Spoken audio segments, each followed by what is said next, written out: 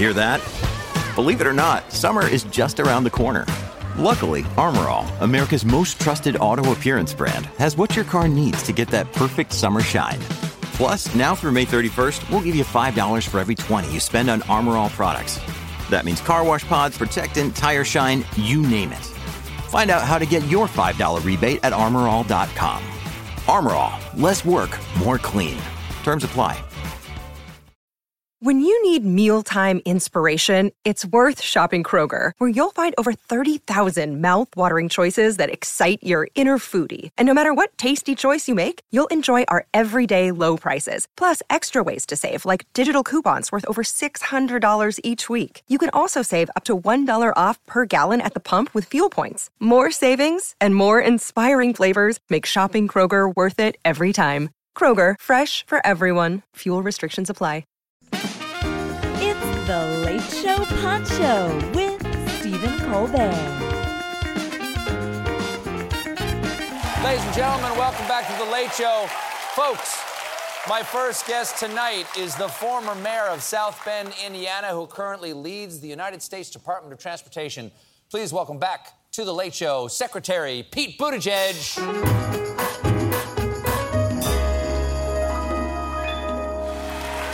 Thank you for being here again. Nice to see you. Nice to see you. Good to be back. I got to say, I was just thinking as you were coming out here, I always enjoy having you on here since the first time you were on here as a candidate for a presidency, is that not a lot of secretaries of transportation over the years have been on late-night talk shows. Well, I'm glad to be part of changing that. Yeah, you are. You are. You're a change maker.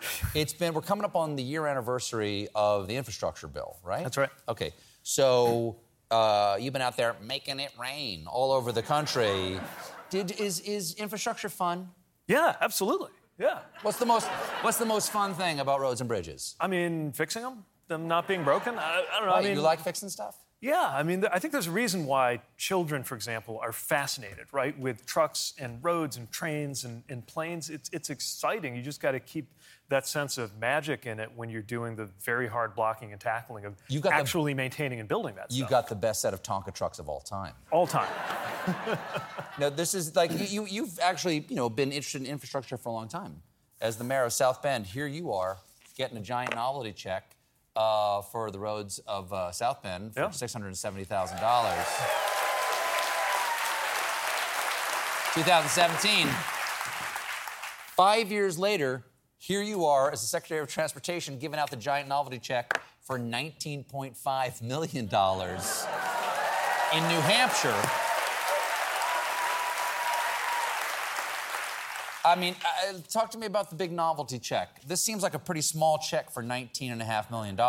Shouldn't the size of the check reflect the size of the amount? So if you get into billions, you need like a flatbed truck to bring the check? I guess, yeah. It'd be harder to fit it on a plane that way, though. I guess so. I think it is important not to be too subtle about the message, because I think sometimes folks forget what government is doing for them if we fail to make it clear. And of course, it's not just about the check, it's about the results. The project we're doing there in New Hampshire, for example, is going to help them in a very blue-collar town that hasn't gotten the attention that it's needed for their downtown streets. We're going to help them transform the economic opportunities of that community with funding that's going to go to redoing their streetscapes. And they have this biomass power plant nearby, which has to do a lot in order to cool. They have a cooling tower, and there's a way they can actually route some of the coolant or the water that comes from that tower under the sidewalks, melting the snow and saving taxpayer money on the process of plowing it. So, as a former mayor, the power plant melts the sidewalks. That's right? Yeah, they're basically taking the waste heat. It helps the power plant cool off get rid of their waste heat, and it helps the town deal with snow. Which any mayor from north of a certain latitude knows that the battle of mayors versus snow is second only to the battle of mayors versus potholes in the great kind of predator-prey relationships in local government. And now I get to be someone who's helping mayors across the country, like I used to be, deal with things like that. So you, as the Secretary of Transportation, the infrastructure bill is $1.2 trillion. Yep. Okay. When you were mayor, rounding up to the nearest trillion, how much money did you have at your control then? So it would be about, what is that, like a percent of a percent? Much less. Much less that. So rounding up to the first trillion would be 1 trillion. 1 trillion, rounding up. Yes, if you rounded that way, I suppose it would. Rounding up. Yeah. Rhodes Scholar? Yes. Okay. Technically, yeah. All right. Does it make you mad, or do you get frustrated when people who voted against the bill, like Rick Scott and Representative Tony Gonzalez, don't refuse the money and then actually make a big deal about having gotten the money for their constituents? It is striking that people went to the floor of the House or Senate and said, no, this infrastructure funding should not happen. And then they can't wait to be there when that funding is coming to their district. Mm-hmm. But do you make them hold the big check? I hadn't thought about that. I might try that. It'd be good. You and the check and them. But I also, there's nothing better than seeing a skeptic become a convert. And so, I call it the sincerest form of flattery. If somebody was against your policy, and then when it's actually benefiting people who live in their communities, yes, they can't hug you close enough. And I'll say this, politics aside, the people who live in those communities shouldn't be punished because their senator or their House member said no to this funding. We're going to serve everybody equally. I suspect you would say something like that. I suspected you would have the best interest of the American people at heart. Well, thanks. I'd like to think that's how we think about things. Mm-hmm. And it comes from the top. Don't get me wrong. It can be frustrating politically when you see that sort of stuff go on. But, look, this is part of a pattern that we've often seen where many congressional Republicans take stances that seem to be more about the problem than about the solution. Mm-hmm. So, you look at even the things that they talk about the most often, immigration, inflation. Name of all the things congressional Republicans have proposed policy-wise, can anybody name the top 5 things that they've suggested to fight inflation? Can anyone name 3? How about 1?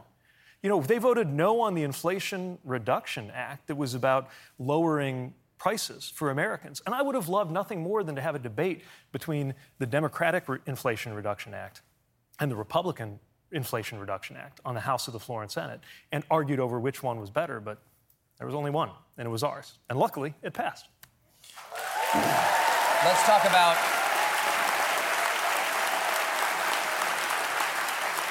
I want to talk about electric vehicles. There's money in the Inflation Reduction Act, actually, for putting chargers out there for people. Yep, and lowering the cost. And lowering the cost. Okay, I was looking for a new car. I've got a 9-year-old car, and it's a nice car, but it's getting on. And so I wanted to go get a new car, and I wanted to get a hybrid. You know, that's what we have. A electric gas electric hybrid with a very high hybrid number. So mostly I'm just on the what you call the electric part of it as I go around the city.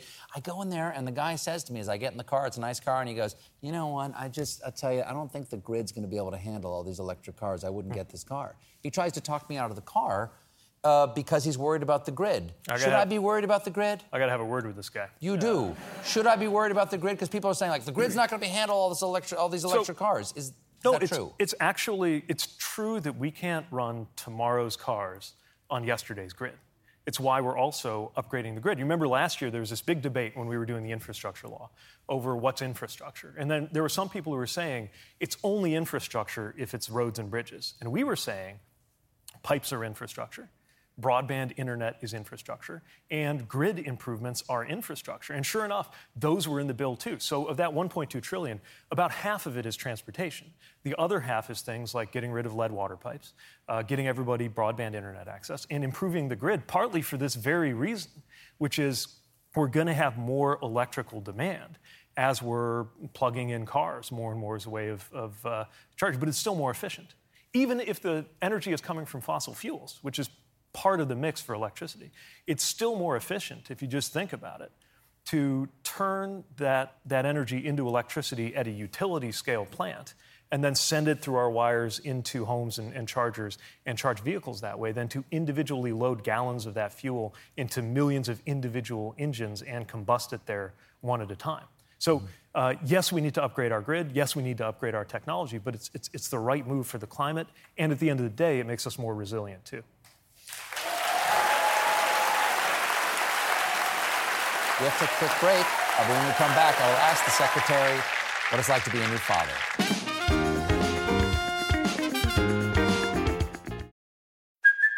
Hey, It's Kaylee Cuoco for Priceline. Ready to go to your happy place for a happy price? Well, why didn't you say so? Just download the Priceline app right now and save up to 60% on hotels. So whether it's Cousin Kevin's Kazoo Concert in Kansas City, go Kevin, or Becky's Bachelorette Bash in Bermuda, you never have to miss a trip ever again. So download the Priceline app today. Your savings are waiting.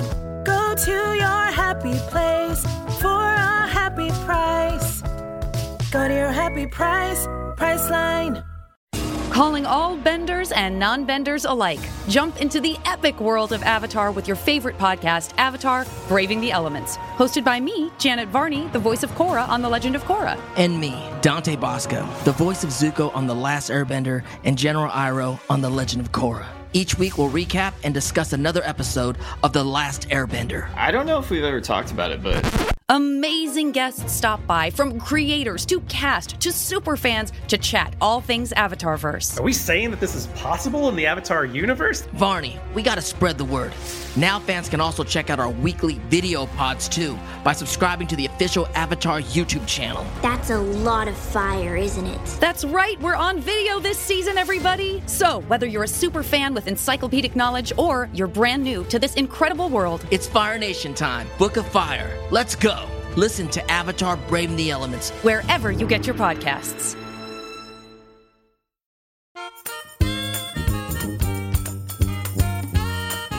You're an excellent communicator. I thought you were a great candidate in 2020. And, whenever, down the road you ever run for office again, whether it's, 2 years from now or 18 months from now, how do you feel about the fact that there are 300 Republican candidates on the ballot in just a few weeks who question the legitimacy of the last election, and some who outright believe that it should be overturned? When you saw the New York Times poll, 71% of Americans believe the democracy is in peril. How do you run for office and do so to a public that is losing its faith in the legitimacy, or at least the efficacy, of their vote? So one of the most important principles in democracy is that when you lose, you accept the outcome. And I've had to do that. Winning is much more fun than losing. I've done both. But when you lose, you accept the outcome. And the reason that's so important is because we expect the same thing from citizens in terms of policy decisions. In other words, part of what it means to live in a democracy is that we have this process for getting decisions that all of us have to live by. Those of us who agreed with the decision and those of us who were against it. Whether it's a court decision or a decision by Congress on what the law ought to be. And so if we all have to live with the outcome of each of these policy choices, it's only fair that the people who make them have to live with the outcome of when we choose which one of them is going to be in charge. That's how the bargain works. Since the last time you and I were here together, you're now a dad. You and your husband, Chester, are now dads of twins. How has being a parent changed your view of your role as a citizen and your role as a public servant and the importance of our country? I mean, it changes everything. Because, first of all, you're training your replacement, right? So you're more conscious, I think. And you're more, so you have a different relationship with the future. And I think politics and policy is all about the future. It's definitely true with infrastructure, because we're making decisions that will, my children, when they are old, will be depending, in some cases, on bridges and tunnels and trains and airports and things that we're going to build right now in the early 2020s. The same way that we, for better or for worse, depend on infrastructure that was built 100 years ago. And so, at work, I think about that differently. And at home, I think the biggest thing you discover, the first thing that amazed me, I think Chasten and me both, when you hold them in your arms, how tiny and how vulnerable they are, and how completely dependent they are on you. I mean, most animals, most mammals, like within a day or two, they can kind of stagger around, and you have an infant in your hands that they just literally can't do anything without you. But then what's amazing is, in very short order, as you learn to take care of them, you realize how dependent you are because you as a parent can't do anything without friends and family and loved ones. And I would add, living in a society that is organized in order to at least attempt to make it easier to raise children. So you begin by realizing how dependent they are on you, and then you come to realize how dependent you are on everybody else. And it's changed our relationships in a beautiful way, but to our own parents and to our neighbors and to our friends and everybody who's involved in this incredible project of raising human beings. Secretary, thank you for being here. Good luck with that human being raising. Thank you. It's relentless. It seems to be. Transportation Secretary Pete Buttigieg, everybody. Thank you for listening to The Late Show Pod Show with Stephen Colbert. Just one more thing. If you want to see more of me, come to The Late Show YouTube channel for more clips and exclusives. The Hargan women seemed to have it all. We were blessed. My mom was amazing. But detectives would soon discover inside the house there were the bodies of 2 women. A story of betrayal you would struggle to believe if it wasn't true. I am just praying to God, this is a sick joke.